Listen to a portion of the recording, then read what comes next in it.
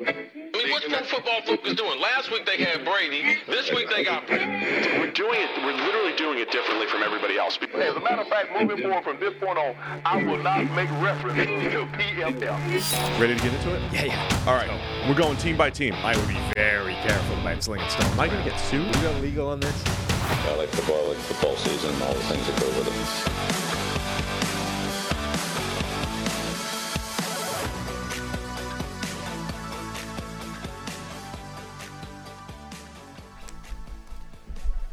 Welcome into the PFF NFL podcast. Steve Palazzolo, Sam Monson. We're live on YouTube, back in the studio, and hanging out for some more NFL action here, Sam. Back in the Queen City.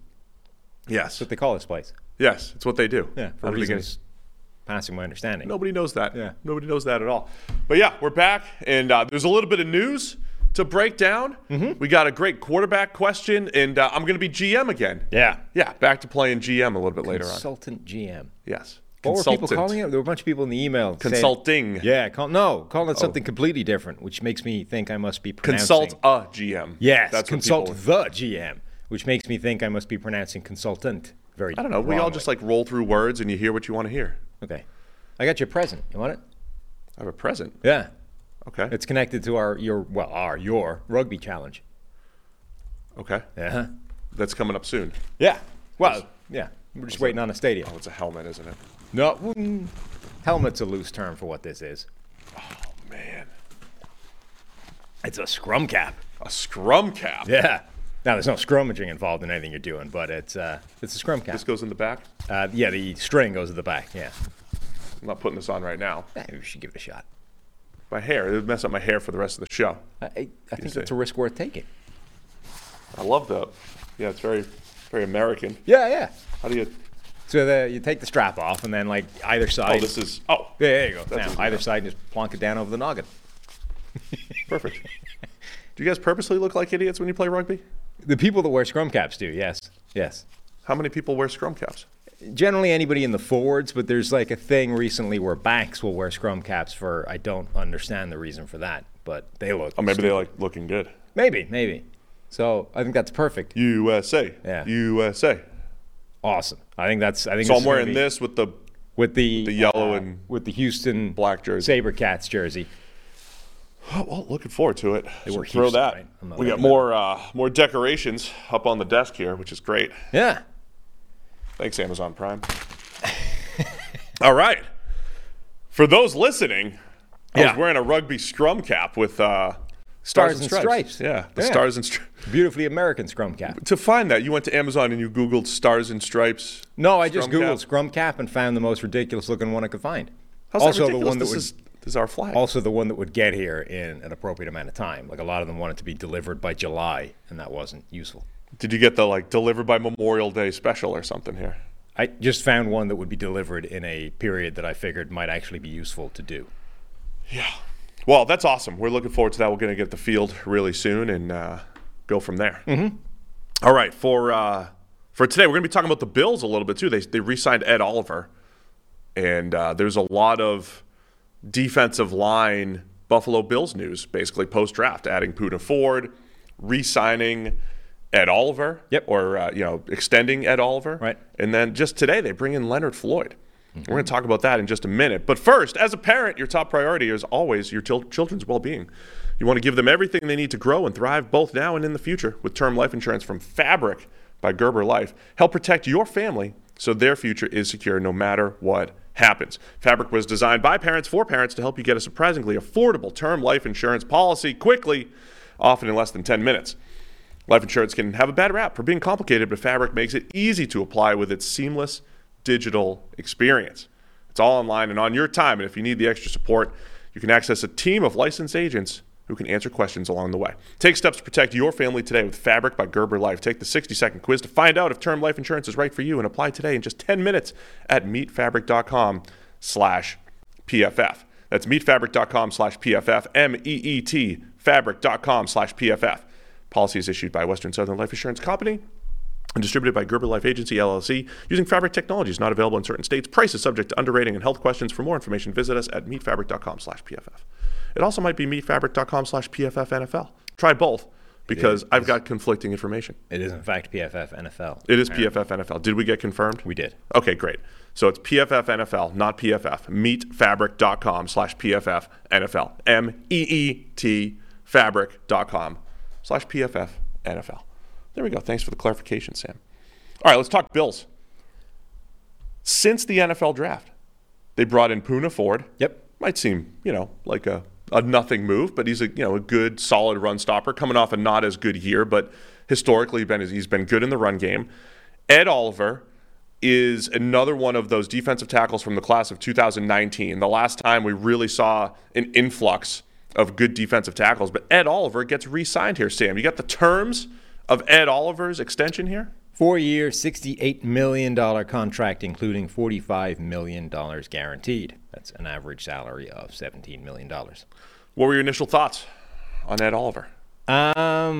It feels like a bit of an overpay. Ed Oliver is fascinating because everybody was comping Kalijah Kancey to Aaron Donald, right? Pitt, small, undersized defensive tackle, same school, same kind of dimensions, same athleticism, et cetera, et cetera.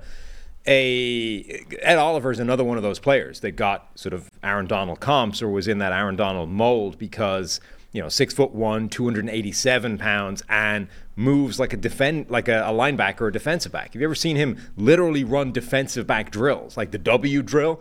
There's video of him doing that, and he moves like a DB or a linebacker. His athleticism skills are nuts for a guy. Ravens requested him working out at linebacker at the NFL Combine. Yes. Actual, off-the-ball linebacker, doing the things where they, drop into coverage and catch a football, all that kind of stuff, for a defensive tackle.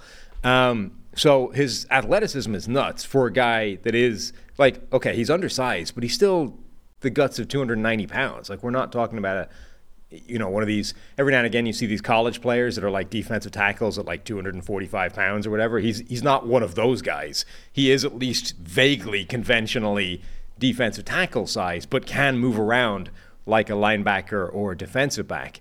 In college, his run defense grades were off the charts, but his pass rushing was a little bit lower. But he was used as a true over-the-center nose tackle by Houston, and our sort of speculation at the time was, well, maybe if you just plug him into a gap and let him actually penetrate and rush the passer, that will spike and we'll get a much more sort of Aaron Donald-like profile. That hasn't really happened, and the run defense hasn't happened in the NFL either. So he's been generally, over 4 years, a better pass rusher than a run defender, but it's in large part because the run defense has been pretty bad, and the pass rushing has been good, but not great. I think overall it feels like a bit of an overpay unless you're still convinced that there's a better player in there that is waiting to, hit that true peak of his powers. Yeah, just to add some color to your descriptions there, since entering the league, 81st percentile pass rush grade. That is good. He has been a good pass rusher. That's come on even more over the last couple seasons. Run defense grade in the 39th percentile. Now, it bottomed out in 2020. The last couple of years, right around league average-ish as a run defender, a little bit below average. Where he has been good is run stop percentage. He does make plays in the run game. So why is the run defense grade not so good and the run stop percentage is high? Why does he make those plays? He just gets moved a lot. And in part that run stop, in part that is sort of a product of his deployment. I mean, they keep him off the field intentionally on rundowns if they can. So generally, he's seeing 2-to-1 in terms of snaps, pass rushing versus run defense. So I think it's probably easier to have decent run stop percentage numbers if you're deliberately kept off the field on rundowns and the run stops you're making are, draw plays on 3rd and long type of thing. Yeah, so that's Oliver's profile. Now, just to line him up with the rest of the defensive tackles from that class. Remember, he was picked 8th. Quinnen Williams was picked 3rd. So Quinnen Williams, Jeffrey Simmons, Dexter Lawrence, and Christian Wilkins. Those are the other defensive tackles from the first round that have been – am I missing – I don't know if I'm missing someone off the top of my head, but those guys have all been really, really good. I mean, Ed Oliver, I think, is very clearly the 5th best of that group that I just listed as far as what they've done at the NFL level. Dexter Lawrence just made a ton of money. Quinnen Williams wants to, break the bank and be the top paid defensive tackle from that class. I mean, those are 4 legitimate players. Christian Wilkins is underrated. He has been one of our highest graded players over the last couple of years. Run defense, getting better as a pass rusher. Ed Oliver's the clear number 5 of that group. At first, I thought, it might be a bit of an overpay. I don't disagree with you there, but I do look at the defensive tackle market this offseason and how, Sheldon Rankins and Shai Tuttle and all these, Draymond Jones. I mean, Draymond Jones, who has a similar profile as Ed Oliver, maybe not as good, about $17 million a year for the Bears. So Bears, right? Did I just make that up? Seattle. Sorry. Yeah. Man, my mind. It's the offseason. My mind's in the offseason.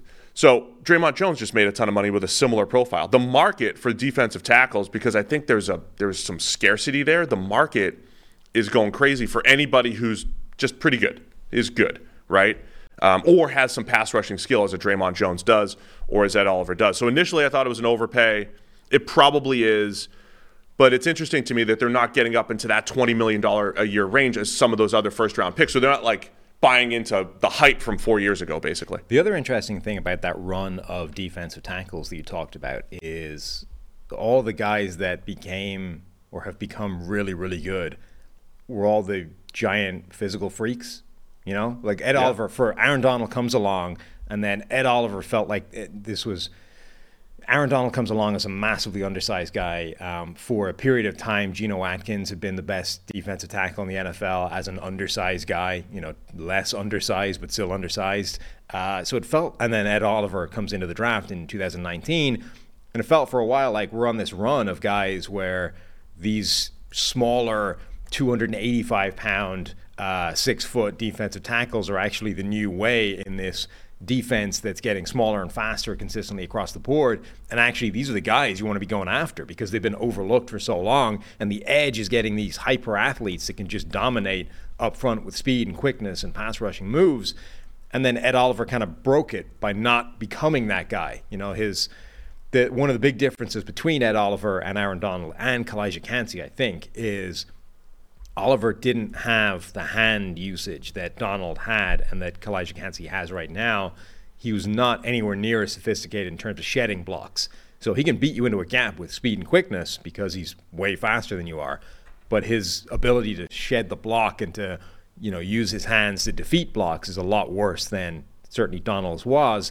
And I think Kalijah Kancey's is right now. But it's just interesting that while it looked for a while like the league was going to skew smaller and faster at defensive tackle, generally the guys that have dominated since that point have been the ones where it looked like there wasn't even a place for them anymore. Like these sort of nose tackle bodies, albeit hyper athletic nose tackle bodies, but these bigger 330-pound guys that seem to be dying out. And then, Jeffrey Simmons, who's much more a conventional, like prototypical 3-tech size. Like 6 foot something, 305 pounds. Just to back that up a little bit from the old draft model, Sam, I did mention around draft time, the guys who were 80th, 90th percentile in the draft model, the hit rate's good overall, but the hit rate is through the roof if you just put it to guys who are over 300 pounds. There's not a whole lot of guys in that 280 to 300 pound range among interior defensive linemen that have hit over the last couple of years.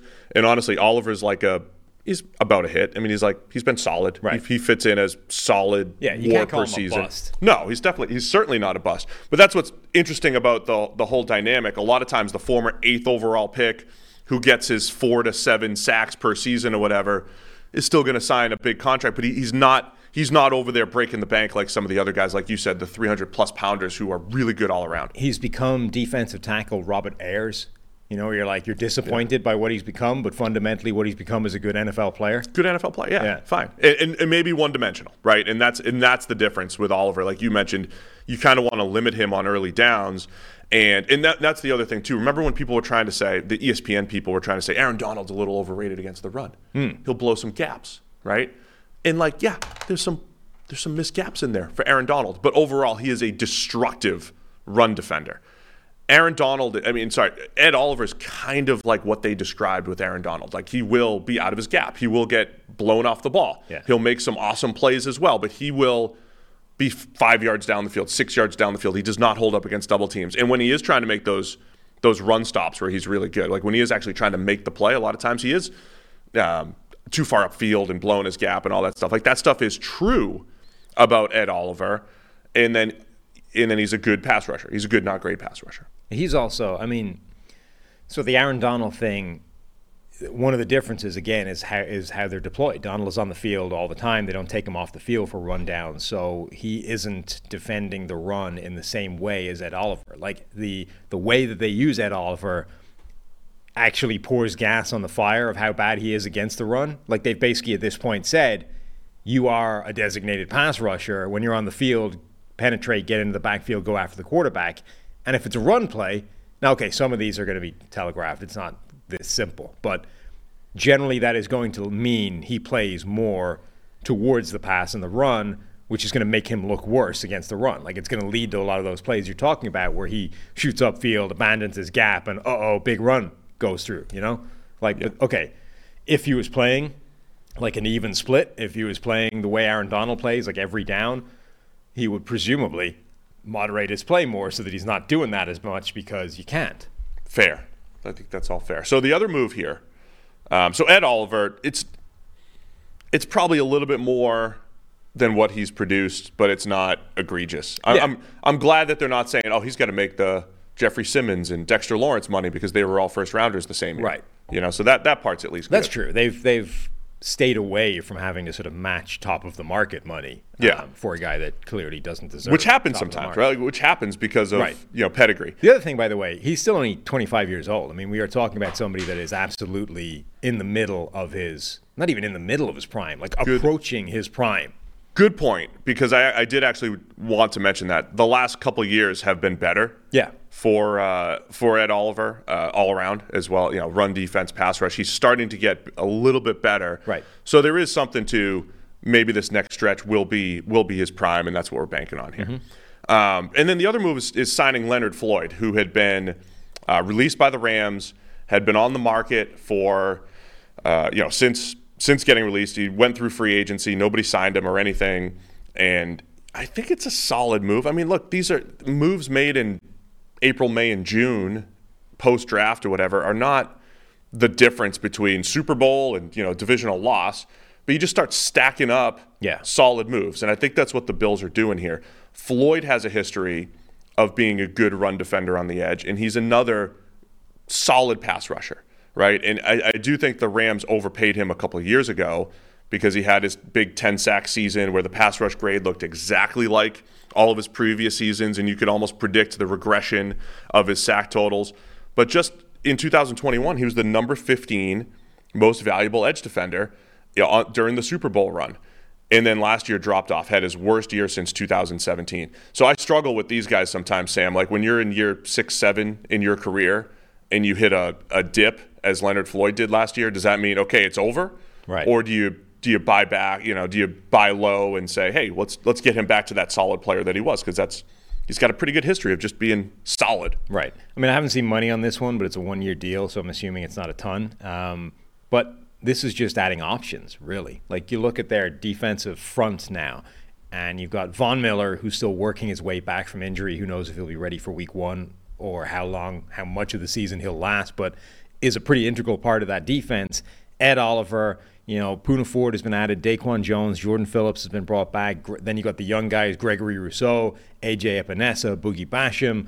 Leonard Floyd has been added to that group of edge rushers who, if Von Miller doesn't make it back in time or isn't the same guy or goes down hurt again in a key stretch of the season, they will hope that they can lean on Leonard Floyd a little bit if Rousseau and Epinesa and Basham haven't taken the step forward that they were supposed to last year when Von Miller was opening things up, and it didn't really happen. So it's really everybody in this world of like high-end contender, Bills, Bengals, Chiefs, Eagles, it's this really difficult, like what do you do to separate yourself from everybody else? Because everybody's insane. Like everybody's roster is nuts. Everybody has the QB. Everybody has the coaching. Everybody expects to be in the Super Bowl, but only one of you can from either conference. So how do you try and separate yourself from everybody else? And I think the only conclusion you can come to is just keep adding options and depth until it reaches a point where it's having a negative effect on your future ability to do that. I also I don't know if this is by design or not, but Leonard Floyd adds another body type. So, the way it's not even another body type. It's like another Gregory Rousseau body type. But the same way I mentioned how the Chiefs have guys that can play defensive tackle, they can play edge. They've got a big, long Charles Omenihu now. You've got a Chris Jones that can line up everywhere. The Bills now have, super long pass rushers in Gregory Rousseau and Leonard Floyd. We know they have the undersized Ed Oliver. You've got Von Miller when he's healthy. Just different players. Even Jordan Phillips at 350 pounds. You just have different body types that maybe you can get a little bit, game plan specific for some of these guys and week to week specific. It just adds a ton of depth, which I love. So, look, I think I'm all in on all the buy lows, right? You take Leonard Floyd and Poona Ford coming off their worst seasons. Yeah. If they can just get back to where they were in 2020, 2021, you got a good solid defensive front there. That's added some help here in the offseason. Mm-hmm. So good job, Bills, and good job making moves in June so we have something to talk about on our Monday podcast. That's the most important thing. We can add a little bit of color to some, just one-off moves here for 20 minutes. Yep. That's what we do. Mm-hmm. All right, what's this QB question? Yeah. Because if this is based off the email that I saw come in, I didn't even want to acknowledge it. But let me see which one. The Stacey Jacobs email. I don't remember who it was specifically. Okay, so it's a good email that maybe goes a little bit far. The one that attacked you? Yeah. It attacks both of us. Goes a little bit far in some of the conclusions, but I think generally is an interesting point, and some of it is fair. So let me start reading this and potentially adjust for brevity. Hello, Sam and Steve. You make a lot of assertions and declarations of what kind, I'm going to be using air quotes a lot in this because there are some, of quarterback you can win with, and you have zero direct data that shows causation to back up any of your assertions. Being an atheist myself, okay, it's a little frustrating that the vague way you use kind gives you a whole lot of wiggle room to move the goalposts. As a matter of fact, just looking at the kind of quarterbacks that have appeared in the Super Bowl since 2017, that's the date that Sam said everything has changed in regards to what kind of quarterbacks win, refutes your hypothesis. Let's look at those Super Bowls. 2017, Nick Foles versus Brady, Brady Goff, Mahomes Jimmy G, Brady Mahomes, Stafford Burrow, Mahomes Jalen Hurts. If more quarterbacks playing the Super Bowl are outliers to your hypothesis of the kind of quarterbacks that win, then your hypothesis is shit. Start over. I'm sorry that you and the rest of the NFL media hates pocket passers, but it would appear they're still pretty successful. Yes, Joe Burrow is a pocket passer. So are Matthew Stafford, Tom Brady, Jimmy G, Jared Goff, and Nick Foles. Here's what you need to do. In your deep dive, please specifically define what kind means when referring to the kind of quarterbacks that win. Please define what wins means. Is it the Super Bowl? Keep your goalposts in place. Joe Burrow is a pocket passer, and you can't claim he isn't because he's good. Watch that confirmation bias. When the kind of quarterback that wins loses a bunch, don't start pretending he's not your kind. If I'm standing by quarterbacks like Burrow, Stafford, Carr, etc., or to their ability to win a Super Bowl, state your kind and stand by it. And then there's a bunch of waffle.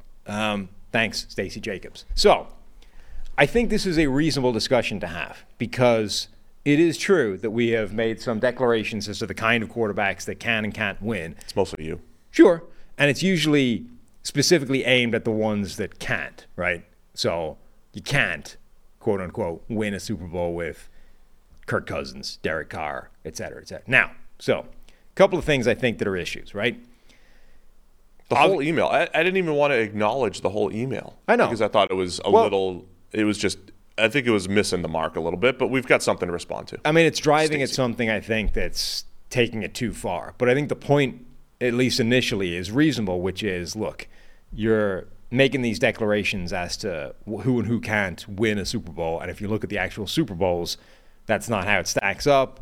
And then there's a discussion to be had about pocket passers relative to these athletic quarterbacks where the league seems to be trending at the moment. So the first point I think that is a problem is obviously everybody's goal, theoretically, is to win the Super Bowl, right? So we have this zero-sum game where if you win the Super Bowl, you got it right. If you don't win the Super Bowl, you got it wrong. And only one of those teams gets that every given year. So, number one, Tom Brady skews everything, right? And always has throughout his entire career. Yes. If you're looking at anything, most of the Super Bowls contain Tom Brady. So if you're trying to make analysis based off who was in the Super Bowl, immediately your analysis trend is going to be wrecked by the one guy that's in most of them. Can we start with that point then? Well, I got a connected one that you can start with. Okay. The second point is, and I've made this point throughout entirety, is anytime your argument is sort of like, let's look at the Super Bowl winners, and that's how you decide what can and can't happen, it's just a bunk way of working anything. Now, limiting it to 2017 is a reasonable start, because my usual point is the game is so different. If you go back 10 years, you can't pull anything meaningful from watching 2007 games relative to games right now. I know 2007 is not 10 years from 2023, but you get my point. You go back far enough, the game is so different, it's so hard to try and act like it's adjusting for era in the Super Bowls. We know you have to adjust for era in the NFL, but then when it comes to Super Bowls, we conveniently forget that and go, oh, if you just look at all the quarterbacks that did whatever in the Super Bowl, you can't win. So that generally doesn't work. And then two, if you do limit it to 2017 and start working from there, now you're dealing with a sample size of 6, which just is pointless. Like, a sample size of 6 is irrelevant for anything. Yeah. So the entire premise is difficult when you're starting with this idea of let's see who can and can't win a Super Bowl based off who has made the Super Bowl. All right, so let's unpack some of this stuff here. Let's just start during the Tom Brady era. Okay. In the NFL. So he enters the league in 2000. He becomes a starter in 2001. The Patriots go from a 5-win team to winning the Super Bowl in 2001. Defense or not, Tom Brady is a big part of that, right? So since 2001, between 2001 and 2022, Tom Brady wins 7 as the starting quarterback. Mahomes has 2. Peyton Manning has 2. Drew Brees and Aaron Rodgers each have 1 apiece. If you said, since 2001, who are the elite quarterbacks in the NFL, it's that group. Right, it's pretty clearly that group in their own tier of quarterback. They win 13 out of 22 Super Bowls. That's 59%, right? So this happens in recruiting a lot. When people that work in the recruiting industry, and you see these articles every year where it's like, this year, half the first rounders were 3-star players. And it's like, yeah, but you're pulling from a pool of thousands. The other half were, say, 4 or 5-star players. You're pulling from a pool of hundreds, and there's only like 35 stars every year. And overall, they do well for a group of 30 players. That's the elite quarterbacks, right? When elite quarterbacks have won 59% of the last 22 Super Bowls, that's a pretty strong number. Because some people, well, what about the other 40%? There's 40% of non-elite quarterbacks that have won. And that's what most teams have. But yeah, when 5 quarterbacks win 59% of the Super Bowls, the elite quarterback is the obvious cheat code. And this probably goes, and it goes back to, hey, Joe Montana as the quarterback of the 49ers. And then you'd say, well, the Dolphins had Dan Marino.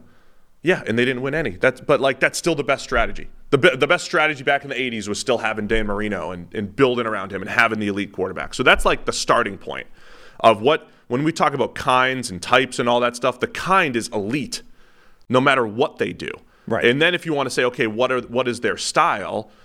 I mean, their style is win from the pocket, but also win everywhere. Yeah. Like all those guys, Rodgers and Brees and Brady, like they don't all look the same in how they play, but they all are the best. Yeah, I think this email is conflating 2 different points that we've been making. Number one, your starting point, as you say, has to be, I need an elite quarterback. Like, I want Patrick Mahomes or the next Patrick Mahomes. And if I can't have that guy, I want the closest thing to him. And then the further away from Patrick Mahomes you get, the harder it is to win the Super Bowl, essentially. Like, that's basically the very simple crayons version of what every team in the NFL is doing right now. Can we agree on that?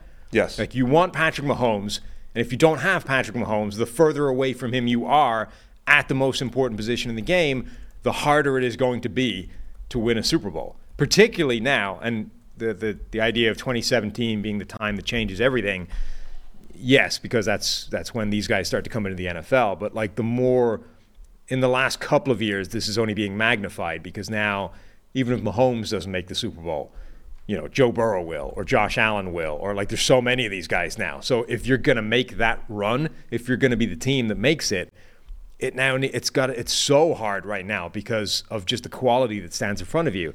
And then the second part, so the first part is that's your starting point, and that starts to raise questions about players like Kirk Cousins, Derek Carr, Dak Prescott, guys that are clearly a step below that level. How big a step is up for debate, but we can all agree that none of those guys are in the Patrick Mahomes bracket of quarterbacks, right?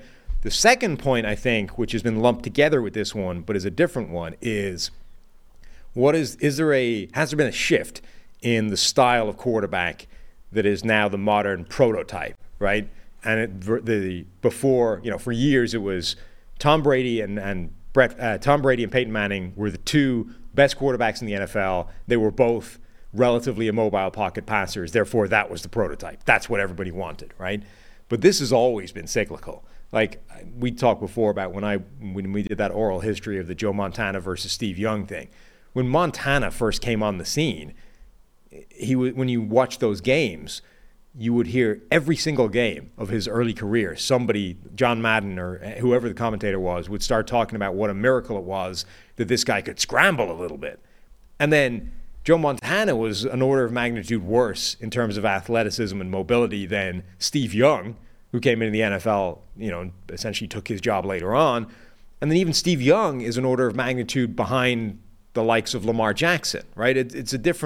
There's a whole scale of this. But even Joe Montana kind of started that whole trend again of we need scramblers. We need guys that can move around. And then Brett Favre, that was part of his sales pitch as well. He would scramble around. Steve Young, obviously, like that became in vogue. And then it swung back towards the Brady and Peyton Manning guys because they were the best. It goes in cycles, right? So we may have just got out of this era of Brady Manning, and now the best quarterbacks are Mahomes, Josh Allen, Joe Burrow. And yes, Joe Burrow is a pocket passer, but he's also of the Joe Montana, hey, look at him scramble around a bit. Yeah, I mean, he's still more pocket passer than runaround guy, of course, obviously. That's part of the point of the email. But he's also a significantly more mobile quarterback than Brady and Manning, right? So I think my only point that I think I've made with those guys is if you're Peyton Manning or Tom Brady, like the elite of the elite, any style works, right?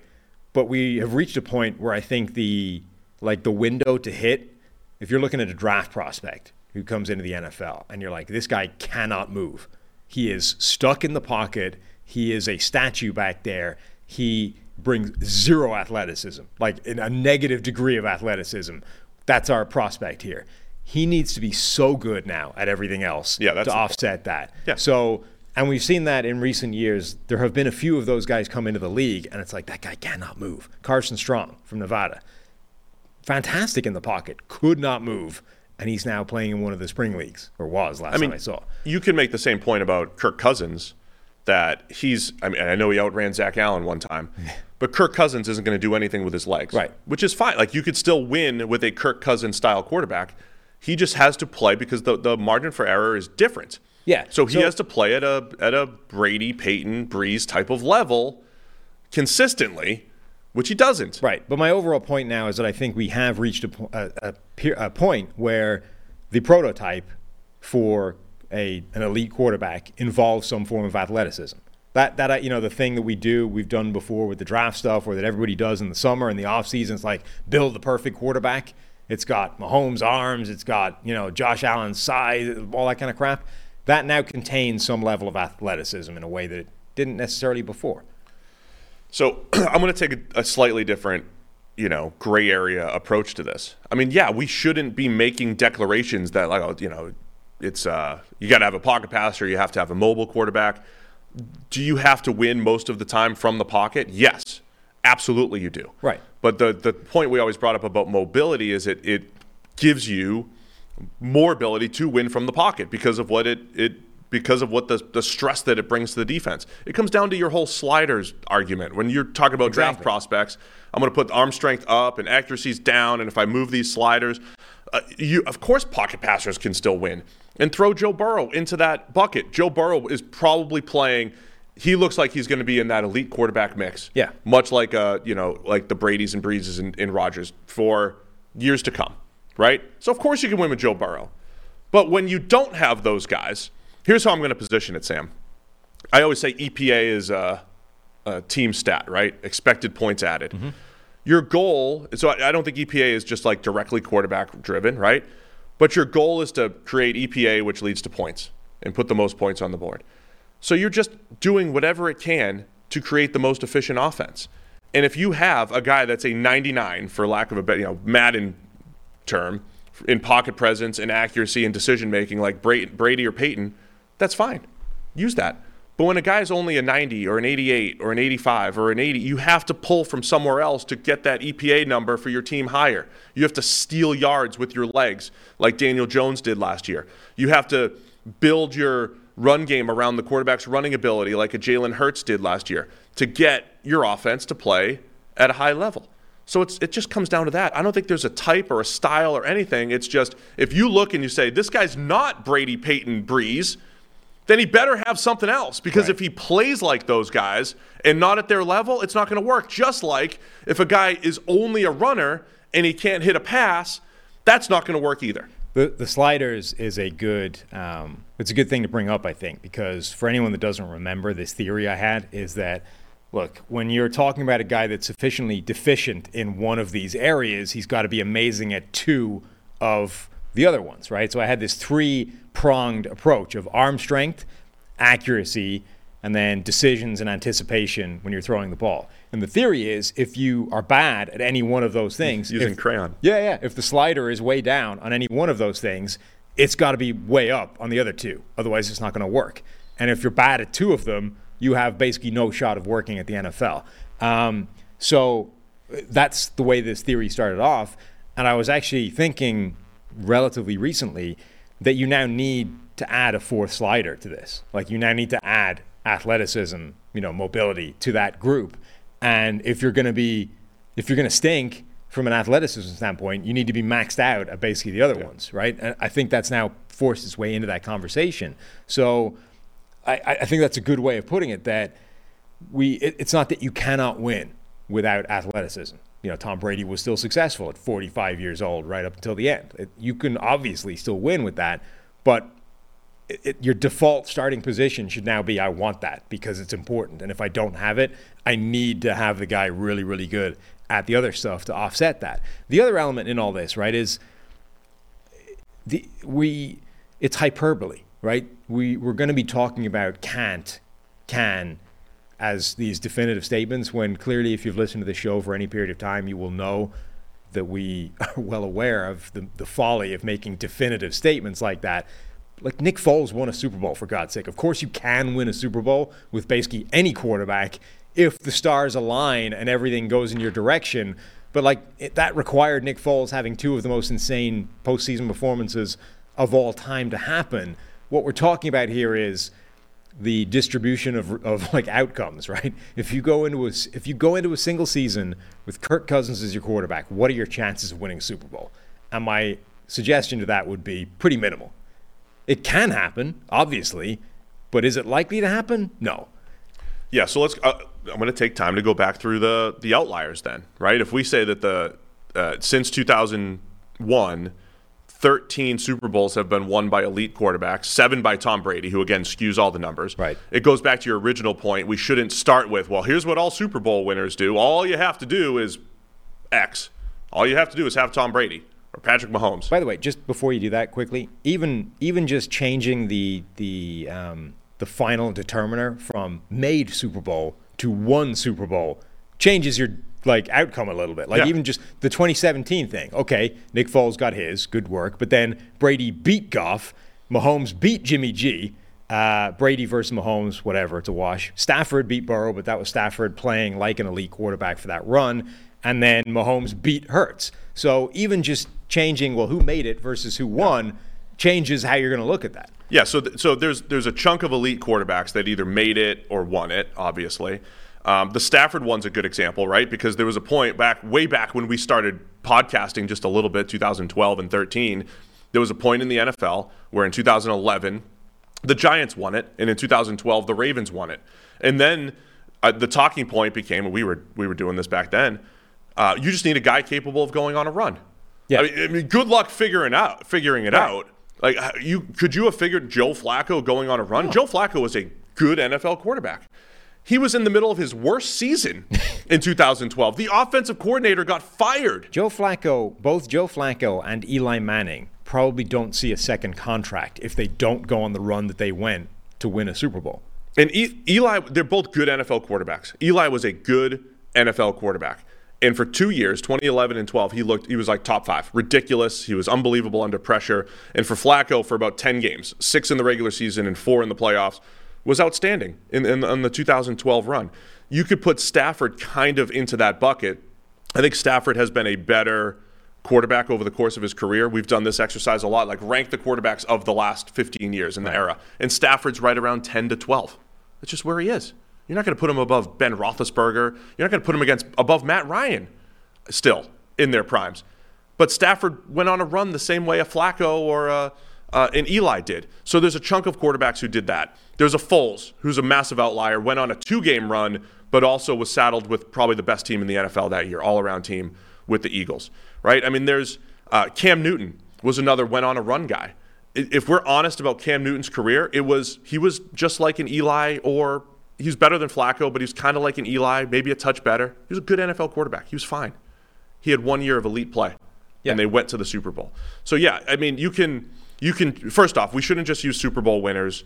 You should probably use Final Four teams as a starting point. You could use 10-win teams or whatever. I don't know. But it usually points to elite quarterbacks being the cheat code, and that's why we always say chase that if you don't have it yet. And if you don't have it, you have to use everything else in your quarterback skill set to maximize him. There is no certain type. You have to just play to his strengths and build a great team around him. That's the key. And none of this stuff happens in a vacuum. That last point you made, you have to build a great team around him, is obviously an important part. So when you're looking at all these quarterbacks, whether it's won a Super Bowl, made Super Bowl, Final Four, whatever, you have to look at the teams around them.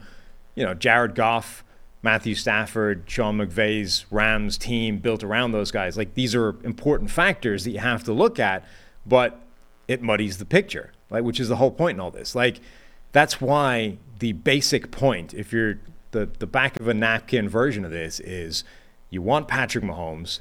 That's your starting point. If you can't have him, you want as close to Mahomes as possible, and the further away from you get from him, the better everything else needs to be. The better your team, coach, supporting cast, receivers, all that stuff needs to be for it to happen. And it can happen because we've seen Nick Foles, we've seen Jared Goff go to a Super Bowl, we've seen Matthew Stafford win a Super Bowl.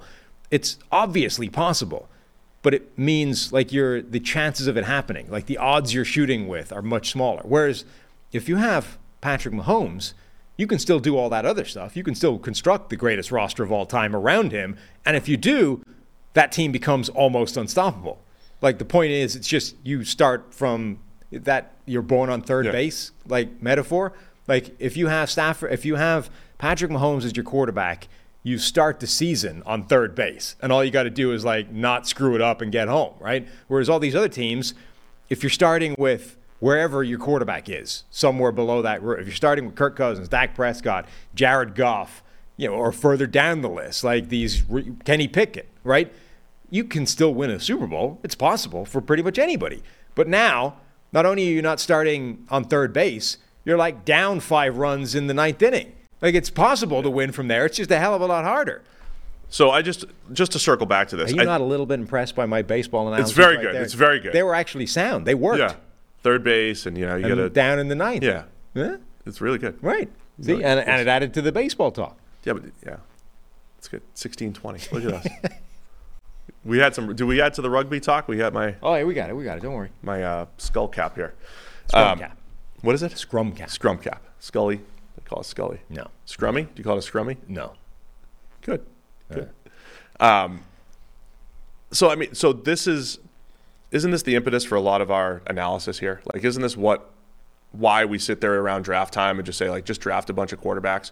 Because if you even look at tier 2 quarterbacks, so of the last 20 years, I think Big Ben and Russell Wilson have been tier 2 quarterbacks, below the elite quarterbacks. They've got 5 Super Bowl appearances between the two of them. and won 3. They're tier 2 quarterbacks. So if you just add tier 1 quarterbacks, the elites, and you add the tier 2 quarterbacks, Matt Ryan has a Super Bowl appearance, like that's a big chunk of your Super Bowls. And it's by top 8 to 10 quarterbacks. That's why when Matthew Stafford wins a Super Bowl, like we don't have to show up the next day and be like, is he a Hall of Famer? Is he now? Is he just like Tom Brady and Peyton Manning and Drew Brees? Is he the same guy? It's like, no. He went on a good run. He's a tier 2 quarterback right now in this era, and he had a nice run for the Super Bowl.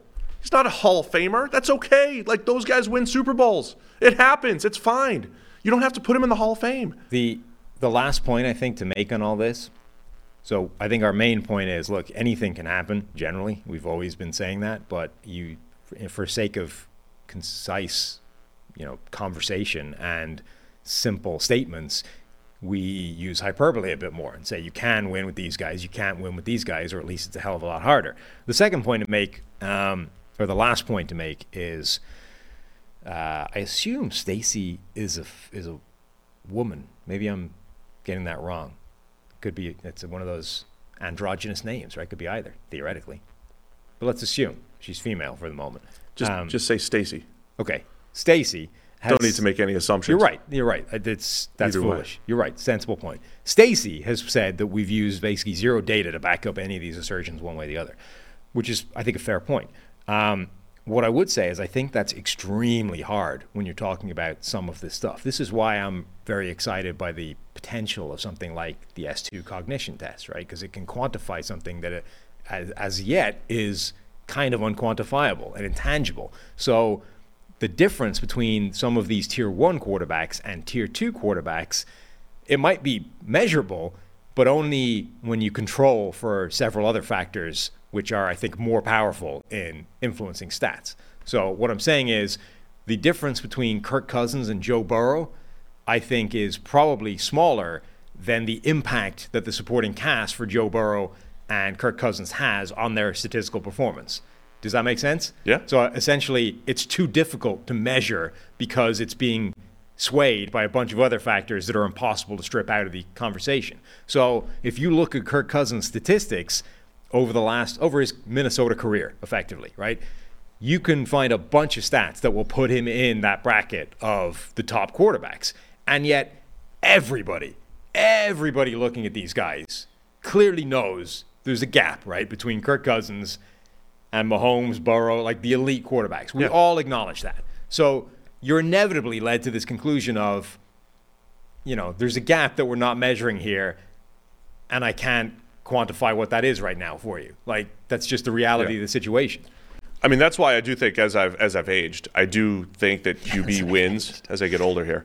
I do think that QB wins get you in the ball. They get you in the ballpark first. And so we acknowledge in football it's really tough to quantify everything, right? Yeah. And so wins and losses over time, and that's why like Tom Brady having a 23-year sample helps a little bit. Over time, I think it gets you there. Like every single situation, when he's losing in the fourth quarter, when his defense gives up 30 points, like Tom Brady has the most wins in all of those situations. Right? Has he had good defenses in his career? Yes. But when his defense was bad, he dragged him to the Super Bowl too, right? Like that's the point. Mahomes is on that type of trajectory where like the environment doesn't matter. He's just going to win and produce and all that stuff. And there's only a few. And somebody in the chat mentioned like, why would you mention Rodgers and Brees as elite when they only had one each and Roethlisberger had 2 rings? Because I just watch their careers. Like Rodgers and Brees were better quarterbacks than Big Ben. And Big Ben's first Super Bowl win in 2005, that was the year they wouldn't let him throw over 25 times. They beat the Seahawks. In one of the worst Super Bowls ever. Things happened that year. Hines Ward had the biggest play. Antoine Randall, right, had like a 50-yard touchdown in that game. In the whole season, Big Ben was a passenger. That's what he was for a great defense. Was he? And he was better, but Big Ben was a better quarterback the second half of his career than he was in the first half. Did he win? This is irrelevant to your point, but did he win Super Bowl MVP that game? Even though he was awful? I don't think so. I think who would have? It was a receiver, right? Wasn't it? Was it Randall or Hines Ward that got it? Yeah. Let's find out. I don't know. But anyway, like Rodgers and Brees were better quarterbacks than Big Ben. I think despite that's fair. having one fewer ring. What Super Bowl is this going to be? 2005. 2000. Yeah, but it's giving me it's done in Roman numerals. That's not helping me. No, I don't have a good feel for like the actual Super Bowl numbers. Hines won it, somebody said in the chat. Yeah, not that it matters, Hines but I Ward, think 5 catches, 123 yards and a touchdown. yeah, he had the trick play catch from Antoine Randall. So yeah. So he didn't even win MVP in the game that they won. Like, Big Ben in his era was somewhere between QB 6 and 8, 5 and 8, pretty consistently, right? So that's it. That's what it was. Those guys give you a great starting point, though. Third base or second base, as you would say. Yeah. Who would list this out by Roman numerals, by the way? How unhelpful is that? That's how the NFL does it. Look, the Super Bowl is a year. Like, we need a standard here. The Super Bowl is a year, and even though the 2005 Super Bowl took place in 2006, you should reference the season, which was 2005. See, soccer has reached this point now where they talk about it in a 2-year bracket term. Like it's become, so you say it's too many characters. The 2001-2 season. Yeah, so that's NBA and NHL that's kind of awkward. The NBA and NHL does that, and I kind of get it because the season, there's more season in the second year. Yeah. So it's really the second year that is the key. Right. With the NFL, I mean, they keep expanding the playoffs, so who knows? It's going to be June before. Yeah. Maybe we'll soon have a 23-24 season. Mm-hmm. But yes, the season is the year in which most games were played. That's the key. I would be on board with that. I find it's just much less clunky to reference 1 year than 2. Like the 15-16 season just seems awkward. Who is this guy? What? Why am I reading the chat and responding? Because it's June and we're having fun here. Brent, listen, man. I'm an Eli and Big Ben hater. I have laid out exactly. I just called Big Ben QB 6 to 8 of his era. Debunk that. Who's he better than? I mean, I'm happy being an Eli hater.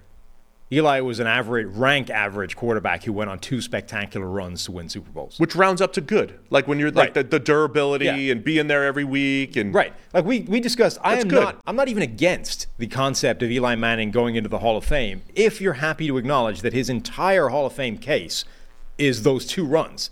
It's like 12 games. His Hall of Fame case is a 12-game sample size, and then you just had this filler of a career. Yeah, he hung around for like 12 years or whatever, but that's basically irrelevant.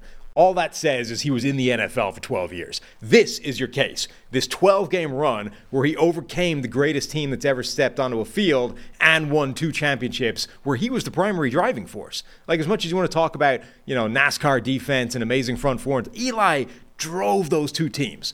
But that's his case. This stuff is irrelevant. This was like average quarterback play.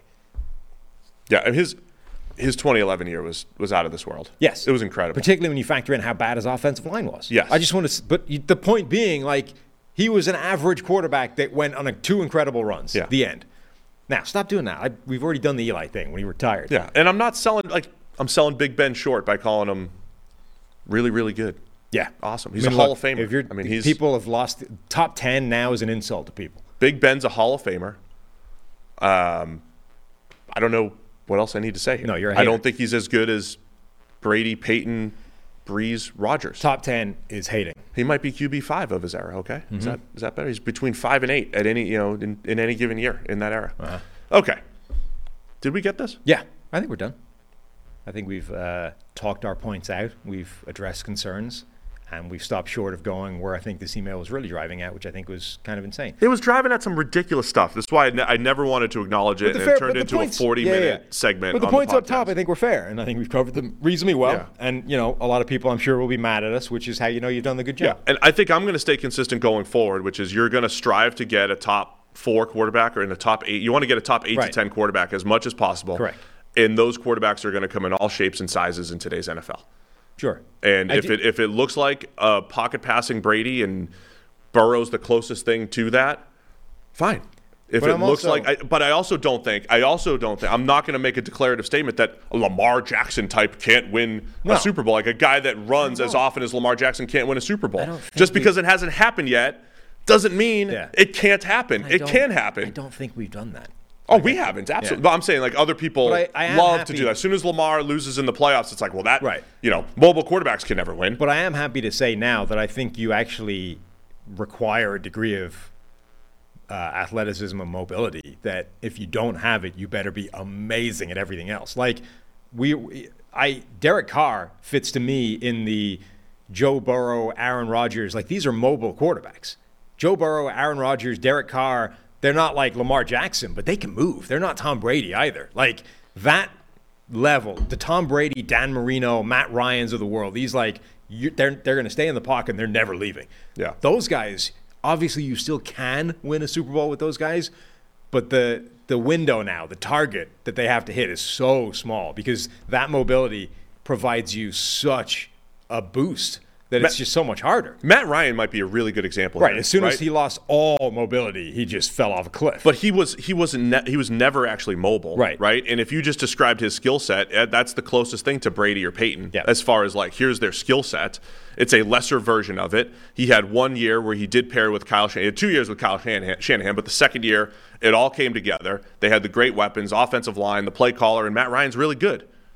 And they came close. Mm-hmm. Right. But like, his margin for error was tight the rest of his career because he didn't have all that the rest of his career. And he just slightly crossed the margin. And it's like those, the thermostat where it's like one hair either way goes from being oven to ice box. Like that's the difference now in your margin for error is if you cross that threshold, you're done. Right. I'm just excited that you threw your crayon slider drawing and we got it up onto the show here. It's still magnificent. Add athleticism to it. Mm-hmm. Let us know. What do you think about her? What did we miss? Did we miss any points here? Thought that was good. Yeah. Can we move on to something else? Yes. To everybody's favorite segment. Am I up? You're up. But I've got a couple of notes here. Let's go through first and then you can do your transition. Josh Shapiro pointed out that you missed the point in one of your previous Palazzolo consultant GM segments. You missed the point of being a GM in a hot seat. You're supposed to blame the coaching staff for not playing your picks in the correct way. Yeah. And then you clean house, and that buys you 3 more years. I'm not going to lie. He also says, I'm just Cardinals. They extend him and your process. So, you completely blew that one. Yeah. So I'm not going to lie. When I visualize my future as a GM, I haven't got to the part yet where I'm on the hot seat. Okay. You know what I mean? So I have only visualized success. I have not done a little, what do you call it?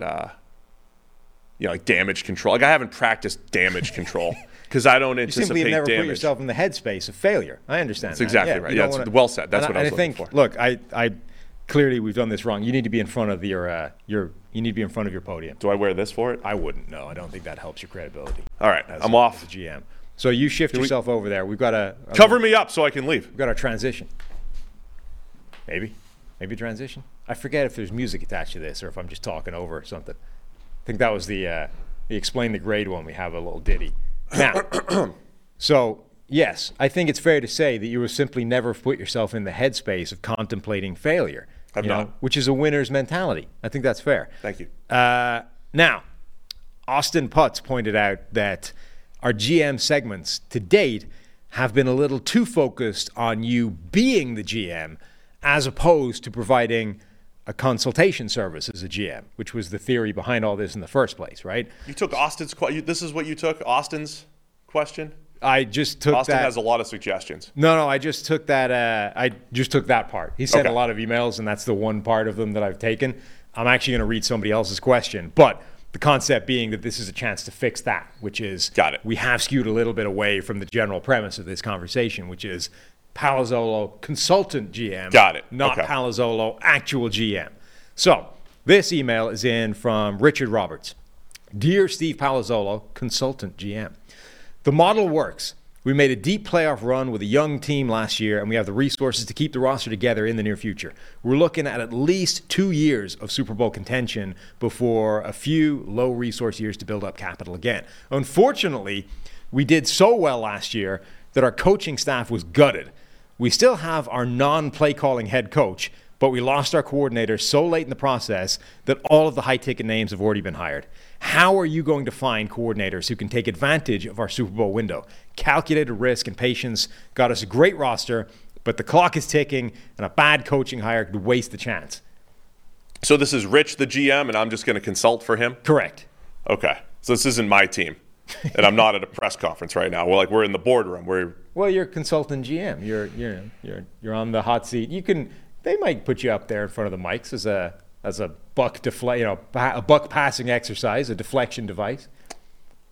So Rich is using my model as well. Like he's Right. really taking my consulting services to heart. Right. It's a long-term deal you've got worked out with Rich. Well, I'm going to start by just bringing this to the table. Rich, players win championships, okay? Players play, coaches coach. We all know that. We've got the foundation. We've got the players, and it's good that things have worked out as a starting point, but the players are the most important thing. So the premise here, Sam, if I'm understanding, there's no coaches left to hire? Your coordinators have been picked away from your roster. You have a non-play calling head coach who remains. Yes. And this is clearly like you made such a deep Super Bowl run or such a deep playoff run that all of the top names got snagged already.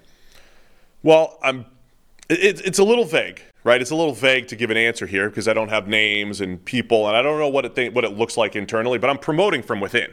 We are going to promote from within. I feel like we've done a good job, right? I mean, I wouldn't be consulting for a team that wasn't coaching their coaches. You got to coach your coaches. You got to have those guys ready. Our coordinators who left and took the big money, they did a good job of coaching their position coaches and having those guys ready. And you know what? We have a collaborative game plan process, I'm assuming, with this team that I'm consulting for. We collaborate. And we're not a coordinator name. We're not reliant on our coordinators. We're a team. So we've coached our coaches. We're going to be able to promote from within.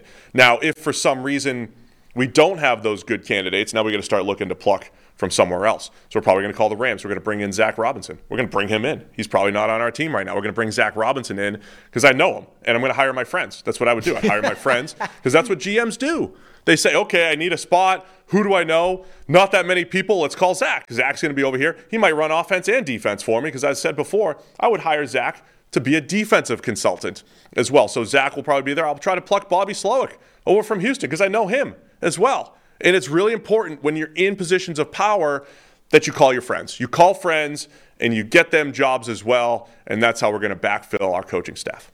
Nice. Good work. You want a second one? We have a second question. Yeah, I'm ready for others. By the way, realistically, the other piece of that would be if you are looking for coaches, and I haven't looked into this a ton. I mean, if you are looking for other coaches, I think you're looking at position coaches and groups that have overachieved.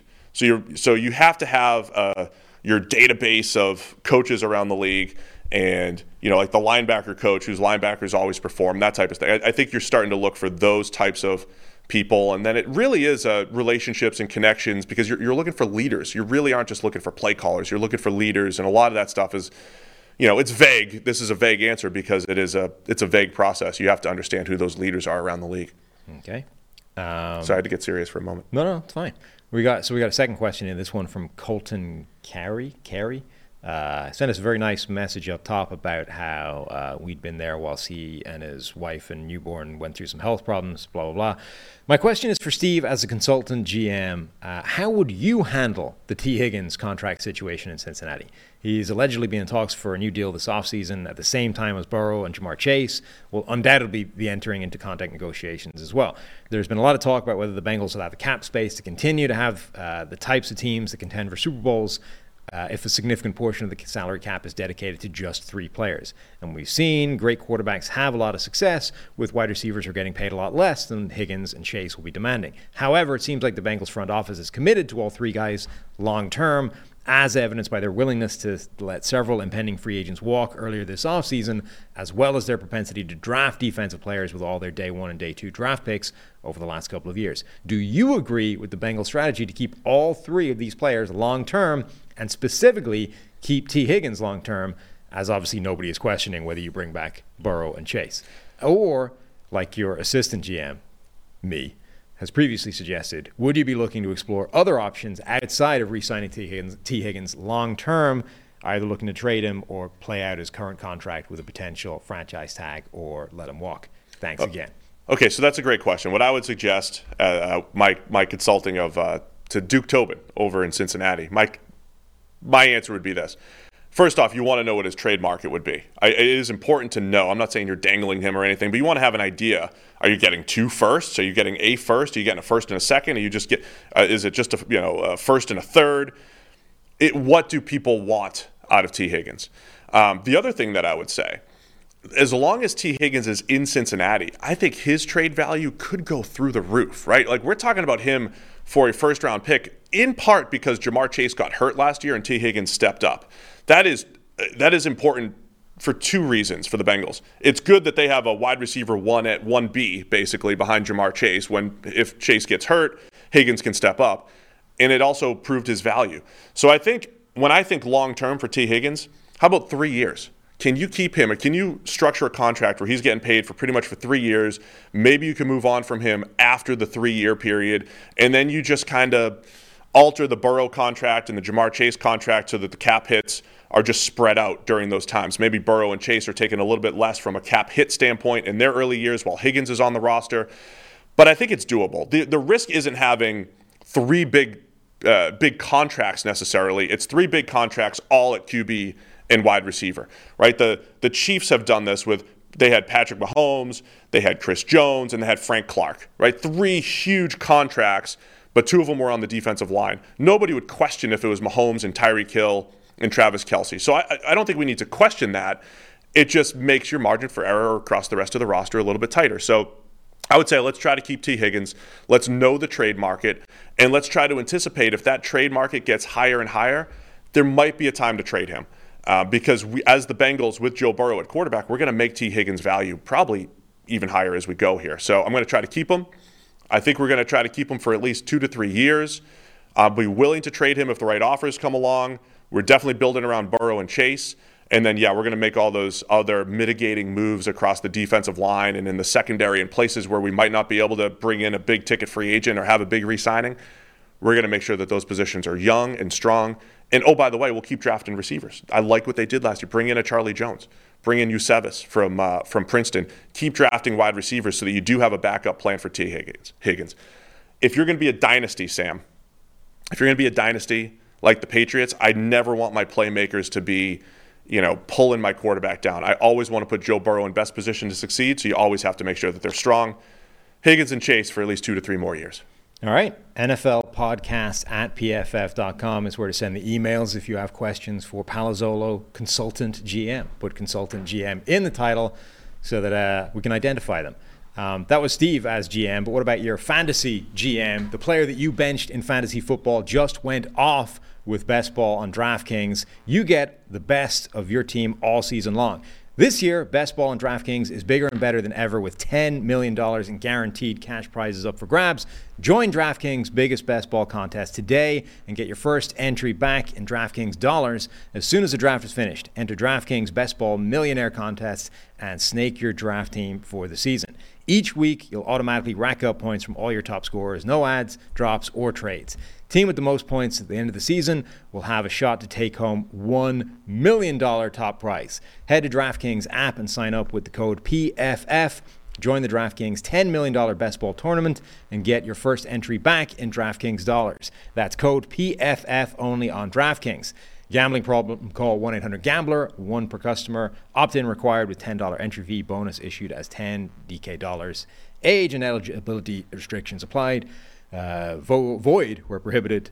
See DraftKings.com/promotions for details. Ends July 14th, 2023. Well done. Thank you. Good work.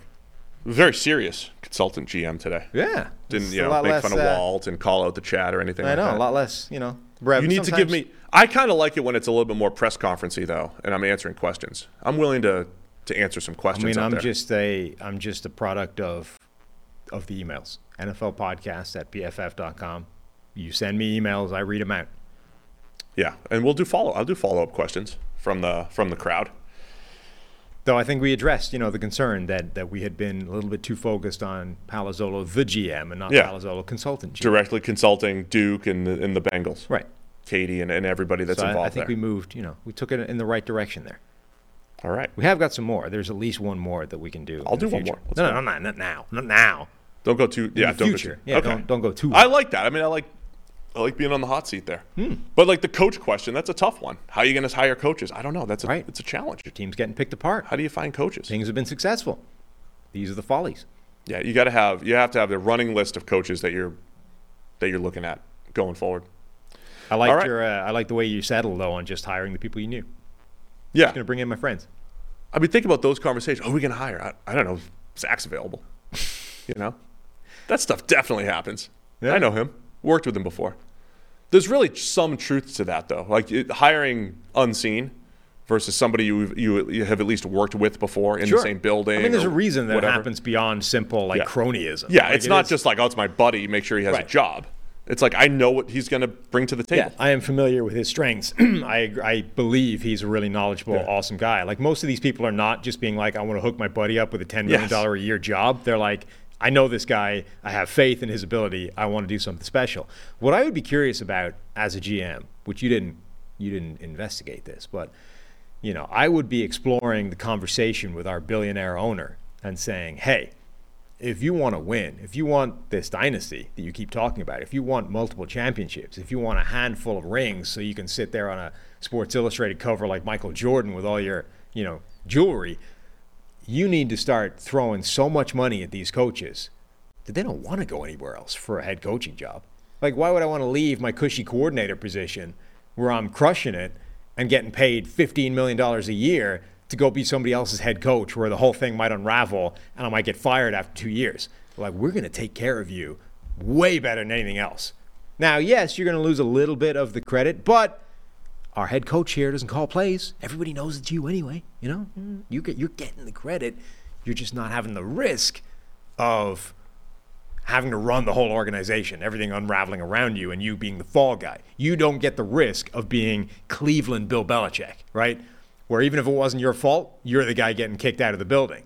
We know that you're the mastermind behind the offense or the defense here, and you don't get the risk. It's win-win for everybody. So load up on the coaching staff. I'm just saying, I feel like that's a way. I feel like that's an avenue an owner could take if they really wanted to say, look, we understand. One of the few areas I can influence as a billionaire. Yes, this thing is by throwing untold sums of money at coordinators. But it's not just that. It's coaching staff, but it's also nutrition. It's like everything that you do in the building as a former professional player, right? When a certain major league team sent me on my way for the next 6 hours on a road trip with one slice of turkey, and here's your sandwich, slice of turkey. Be a high energy professional athlete with this slice of turkey, and the other team that I played for, hot meal, and it's timed up better, and then there's another hot meal, and all. There's a difference in investment. Well, it's like that NFLPA report card thing, like the difference between the teams that are like A at everything and the teams that are F at almost everything. I don't know what it is, but it has to add up. Like that has to actually be a reasonably significant edge for the teams that are providing all of that stuff and making their players' lives better across the board and everything feels good. And the teams that are like where, what was it, the Cardinals one was reported as like walking across the weight room was seen as a health and safety hazard. Like, again, I don't know what percentage that is over a 17-game season, but it feels like it at least moves the needle. Like it registers on the seismograph there.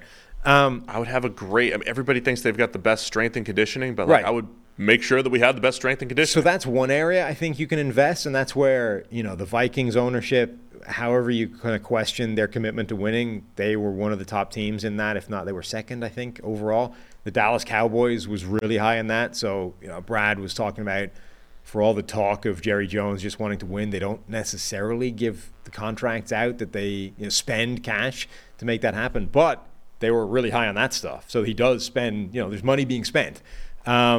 But the other area, I think, is the coaching staff. Like, again, you go back in time when Nate Tice, our friend of the show, when his dad was coaching the Vikings and one of his coaches got picked off somewhere, they wouldn't let him hire a replacement. Like, he had to get someone to double up, like be a coordinator and something else, because they wouldn't give him the budget to go and hire a new coach. Like, that's one end of the extreme.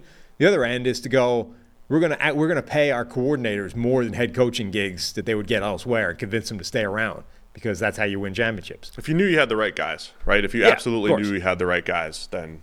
But like if you had, and you're you have to battle obviously ambition. Like these guys want to be head coaches because they want. So you'd have to sell them on that idea of, look, the guy in charge is a figurehead, but you're already getting the credit. We're going to make sure they know that you're the mastermind behind the defense or the offense or whatever. But like, could you keep a DeMeco Ryans around by paying, like, I'm going to double your salary You're going to get paid more than you would if you went to be the head coach of Houston, and you don't risk the whole thing careering into a ditch because somebody else is buying the groceries for you, or something else in the building is bad and you can't change it. The setup here is good. We were in the Super Bowl last year.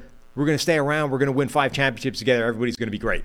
Like, could you achieve that if you were an owner by just throwing untold sums of money at it? Kept Josh McDaniels around for a while. Right, for a long in New time. England, right? As a good offensive coordinator where he had all these other head coaching opportunities that he didn't want. Sure. So there we go. This is a good show. Is that it for today? I believe so. Good show. That's all I got anyway. For today. So we're going to be back, Wednesday and Thursday this week? Is Yep. that right? Beautiful. It's June. We appreciate everybody for tuning in, especially in June. Send us your emails, nflpodcast@pff.com. Be sure to follow @NFLPod on Twitter. Mm-hmm. And we're working on the field for some rugby drills. I got my, what is it? Scrum cap. Scrum cap. I'm ready to go. Mm-hmm. So this is coming very, very soon. All right, thanks to everybody for tuning in. We'll see you again on Wednesday.